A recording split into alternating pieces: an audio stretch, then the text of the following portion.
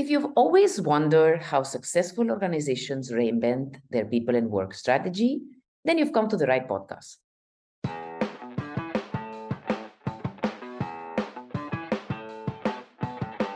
I'm Esther Martinez, CEO and Editor-in-Chief at People Matters. Join me as I talk to some of the biggest names in HR and business in the Asia-Pacific region, here on People Matters Unplugged.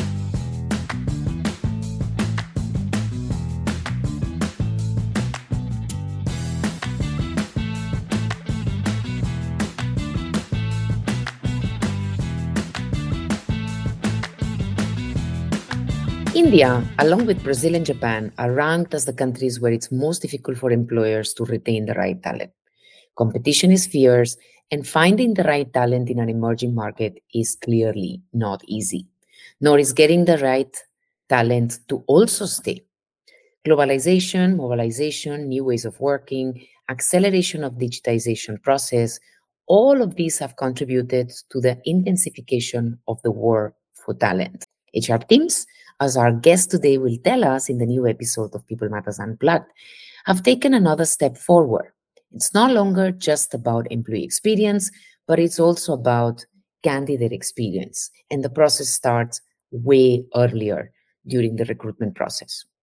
Kevin Freitas, CHRO of Dream 11, knows that these strategies inside out and how to make them work, having designed and led those initiatives within Dream 11. His experience includes more than a decade of business, consulting, and HR with technology companies, coaching and partnering with senior leaders to lead business, culture, and organizational transformation. Kevin, thank you so much for being here today at People Matters Unplugged. Thanks so much for having me here on People Matters Unplugged, Esther. You're most welcome. And thank you very, very much once again for being here with us. As we always start, tell us about how you're feeling. Great, never feel better. It's been a super week, for me. We just had an amazing sports day with multiple events, and we had the entire company participate in it. So it's been an absolutely fantastic week. Thank you so much, Kevin. And as we're gonna get started, I'm gonna quickly just take you a little bit in your memory lane. And before we get into talent and a lot of the things that we discussed during the intro, we'd like to know a little bit more about your professional journey to get where you are today and where it took you to lead HR for the world's largest fantasy sports platform. What are some of the milestones when you look back, and even some of the difficulties or learnings until you got here? Yeah, so I pretty much landed in human resources after I chose everything else in the world. I didn't feel I was cut out for it. The travesty of at times is that you pretty much know what you're not good at, but you don't know what you really excel at. And I'm glad I landed in human resources because it's about playing to one's strength and helping people realize, their true potential. I started out as a consultant with Hewitt Associates and the Hay Group. After 6 years, I decided to take the plunge into startups with Flipkart. This was back in 2011, and at that time, you joined a startup for a pay cut, not for a pay increase, which people typically do today. I chose this over other well-paying opportunities because I love the challenge. The problems I had to solve and the accountability that came with it was just tremendous. It also helped that we were just 100 folks at Flipkart at that time, and you pretty much had the privilege to really build an organization from scratch, work closely with the founders and the leadership team in making things happen. I moved to Inmobi, another startup in 2013, and worked with them for 4 years. Got a lot of intercultural exposure, and did some groundbreaking HR work there.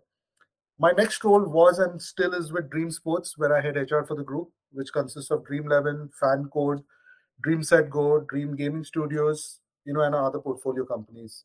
The significant milestones that you asked me, the first one is joining consulting.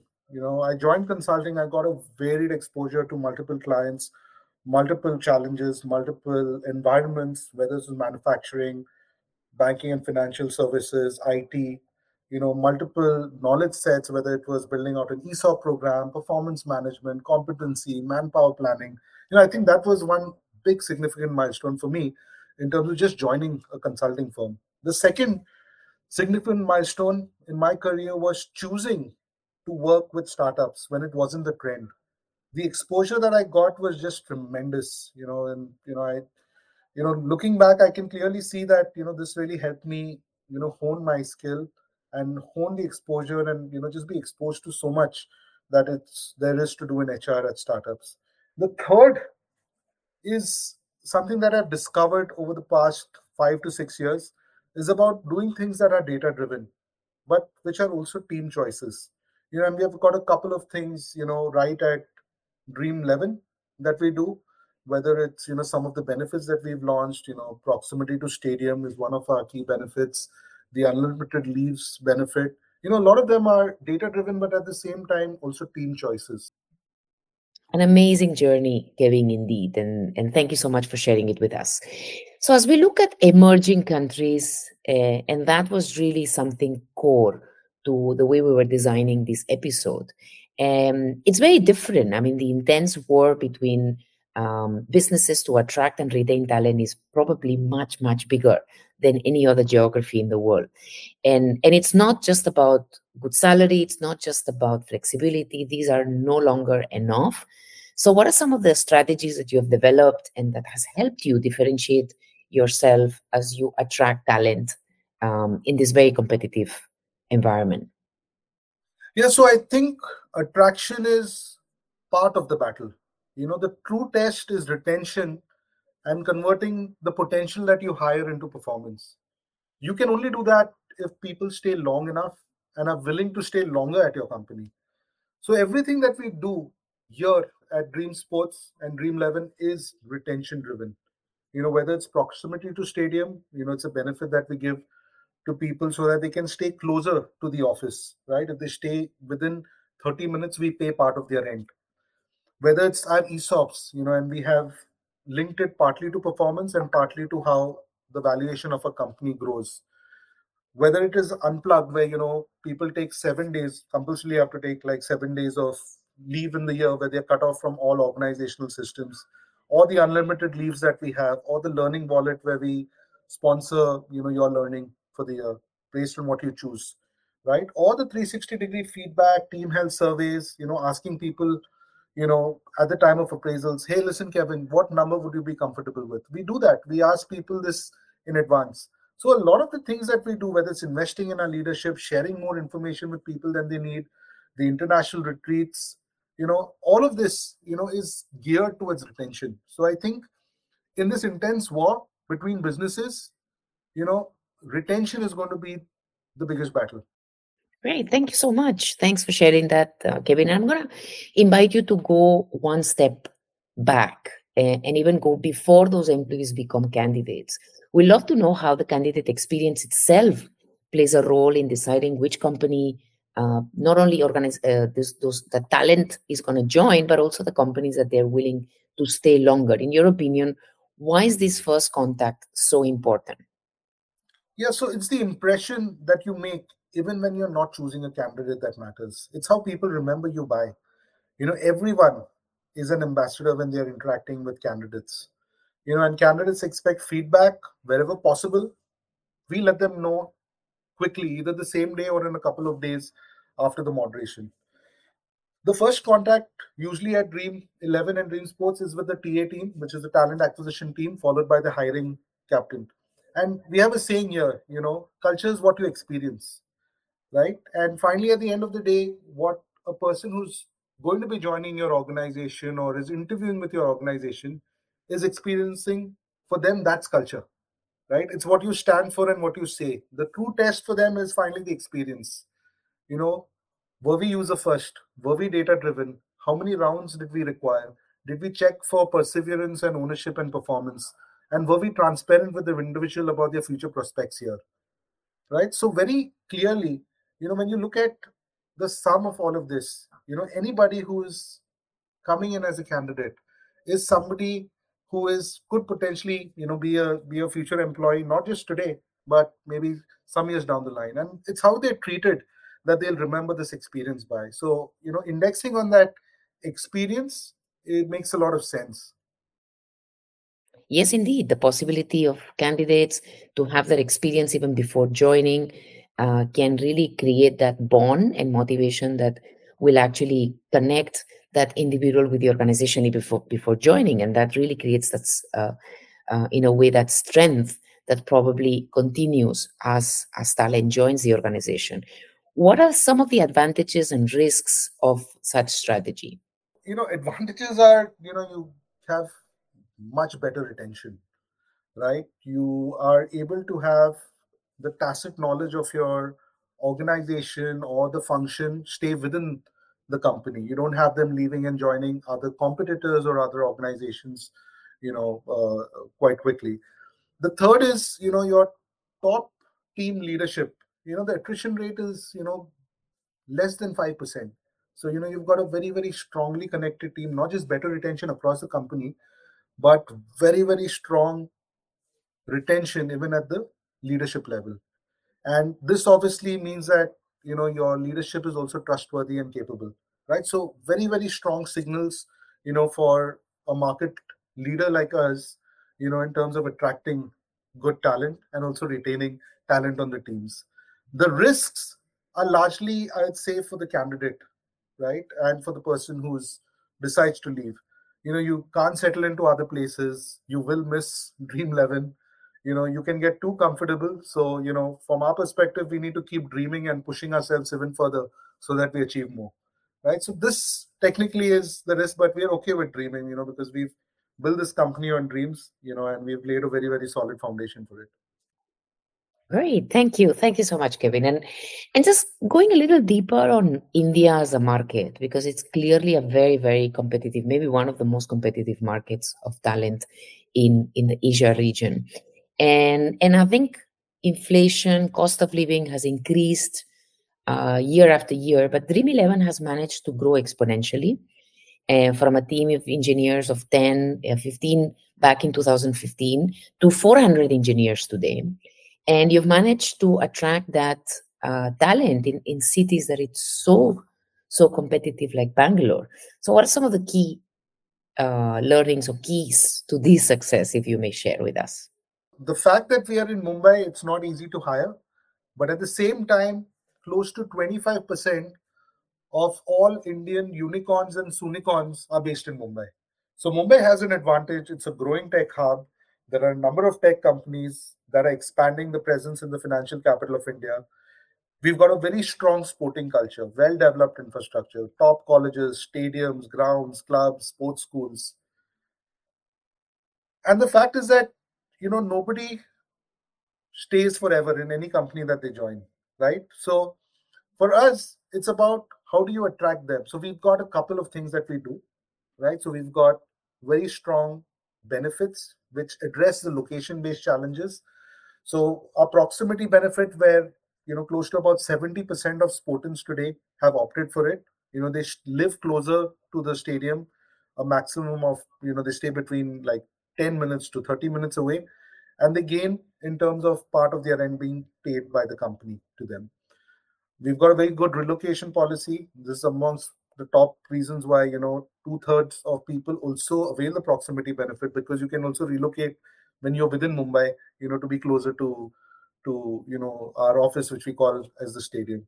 It also helped that, because we have these benefits, we were able to resume full time in November of 2021, right? So it was a very tough time. There was COVID, etc. But our benefits and also the sense of community that it built, right, ensure that we were able to resume well and fully in time. The other thing is also about the flexibility that we offer. We have unlimited leaves. We offer work from homes, right? And obviously, there's unplug, where you are totally can be detached from work for close to a week. And you can't answer any office related calls, or you'll get this huge fine. But I think every company and every organization has to look at it slightly differently. Just because they are in a place where they don't have access to talent, right? That doesn't mean that they can't retain that talent once they get it. So for us, a lot of the focus, like I've said earlier, is not just on the attraction bit. It's about retention. What can you do to retain once you've invested in people? Because the real value is in converting this potential that you've got into performance. And we do that well because we are able to retain people for a significantly longer time. Yeah. So in this context, it's inevitable to talk about employer branding and even the future of brand of a future employer, actually brand as a future employer.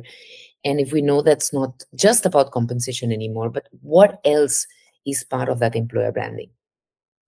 Three things: career, people join you to build their career. People realize once they join you that, they also joined you for the community of great people that you have. And the third is purpose, right? They're joining you because they want to do something great in their lives. And when they find a meet of what they want to do with the purpose of the company, these three things are extremely key to the future of employer branding. It's not about money, it's not about only learning, it's about how you build your career, the sense of community that you garner because you've joined this company, and finally the sense of purpose and whether it's meeting and matching with you. At Dream 11, we believe in hiring great people and getting out of their way, right? Because what this gives them is autonomy, right? At our company, every team is divided into decentralized units. They work like sports teams. Our leaders build bridges between smaller teams and not walls. And just the freedom to operate in a high impact environment with constant learning, helps us retain our talent. We've always ended up having less people than we need. We do not that kind of organization that goes to town over hiring. We've always had lesser people than we need. And what this has done is that it has enriched everybody's role because they're able to do more. They get more meatier stuff to do. They get excellent guidance from people. They get the support from everybody else. And tomorrow, if they find that there is something that somebody else is not doing, anybody can pick it up. I think from our perspective, you know, focusing on that career, focusing on that community, focusing on that purpose, but within that, just making sure that you hire great people and get out of their way without too much micromanagement. We believe that's the hallmark of a future, great employer, right? And hopefully we are doing enough to get there. Yeah, thank you. And as we go a little deeper into the conversation and now towards the end of the conversation, and I want to take the opportunity to reflect about your own career, and you've led culture, learning, engagement, and also compensation. So when you look at those elements that you're expert, and you need to think of how much each one of them weights in being able to attract and retaining talent. Tell us a little bit about what are some of those weightages in terms of culture, salary, learning, opportunities to develop. What matters the most for a candidate when they take a decision? We've constantly focused on culture, right? Because, whether it is with, some of the easy things that our culture stands for, we've got a saying, do put our culture first, where each of the alphabets in do put stands for one of our values. D is for data obsession, O is for ownership, P is for perseverance, U for user first, and T for transparency. So a lot of our focus, right from the time that we are attracting candidates, is on culture. It's also communicating that we are an organization that constantly experiments, constantly learns. It's okay to fail fast, learn fast, and move forward, right? And we've focused on this from day one for the interaction with people. In my opinion, a lot of candidates, look at the compensation and engagement piece, as the key reason why they look at joining, because they don't sense a lot of the culture. Culture is something that you gain through multiple experiences, of the same thing. But they have an insight that, this is a great place to be. I feel really that I belong in at this place because of the way I interact and what I hear and how I experience, this interaction. But they are indexing a lot on compensation, right? But once they join, they don't stay because of compensation. They stay because they're learning. They stay because of the culture. And another very, very underrated factor, they stay because of the relationship with their manager and their colleagues. At Dream 11, we evaluate and test this out through 360-degree feedback, and we also test this out through team health surveys. Right now, this is a very, very good indicator. In fact, it's for us, it's a leading indicator of attrition that can happen on the team. right? And it also gives us a very, very clear sense why people stay. They're not staying because we are paying them well. They're staying because they're learning. They're staying because their relationship with their managers and colleagues is great. They're staying because they're growing. And most importantly, they realize that what was promised to them as the culture is still the culture that they're still experiencing. In fact, it's only getting better. Do you think that companies in the region have already fully embraced the change in mentality that implies that it's not only the business that chooses the candidate, but that is indeed the candidate that looks at flexibility, looks at different options of talent looking for positions, and they are often the ones who choose? So, yes, I believe they have, but it's like a seesaw. It keeps changing based on the macro environment, right? Employees are totally aware of their choices, they are mindful of the options they have, and businesses can no longer take the cream of the talent with just a hefty compensation, right? It's also about a give and take. What kind of policies, are is top talent okay with? How much remote can this role give me flexibility, right? So there is, I believe, a market making mechanism in which both parties, in this market are heaving back and forth. But it's largely a macro determined factor. When the macros change, power shifts on the seesaw to the employer. Sometimes it shifts to the employee. But overall, everybody is cognizant, that this is not a very, very simple, relationship anymore.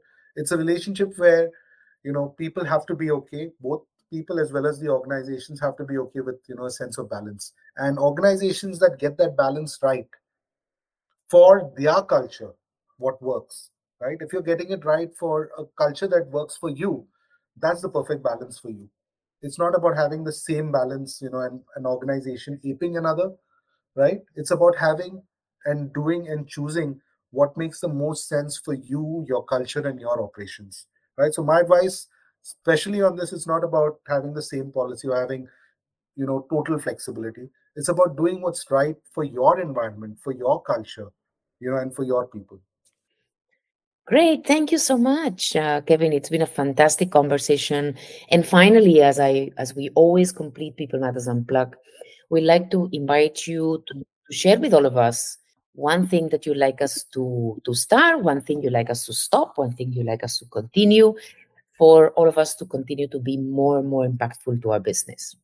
What we need to start is focusing on diversity and inclusion, not just as a statement, but on actual stuff that we do and measure. What we need to stop is stop worrying about your employer brand, you know, and stop worrying about it for external folks. Build it for your internal folks. It's a significant source of retention for them. Most of the employer brands are built for external, usage. Build it for your internal folks. Build it for the people already within your company.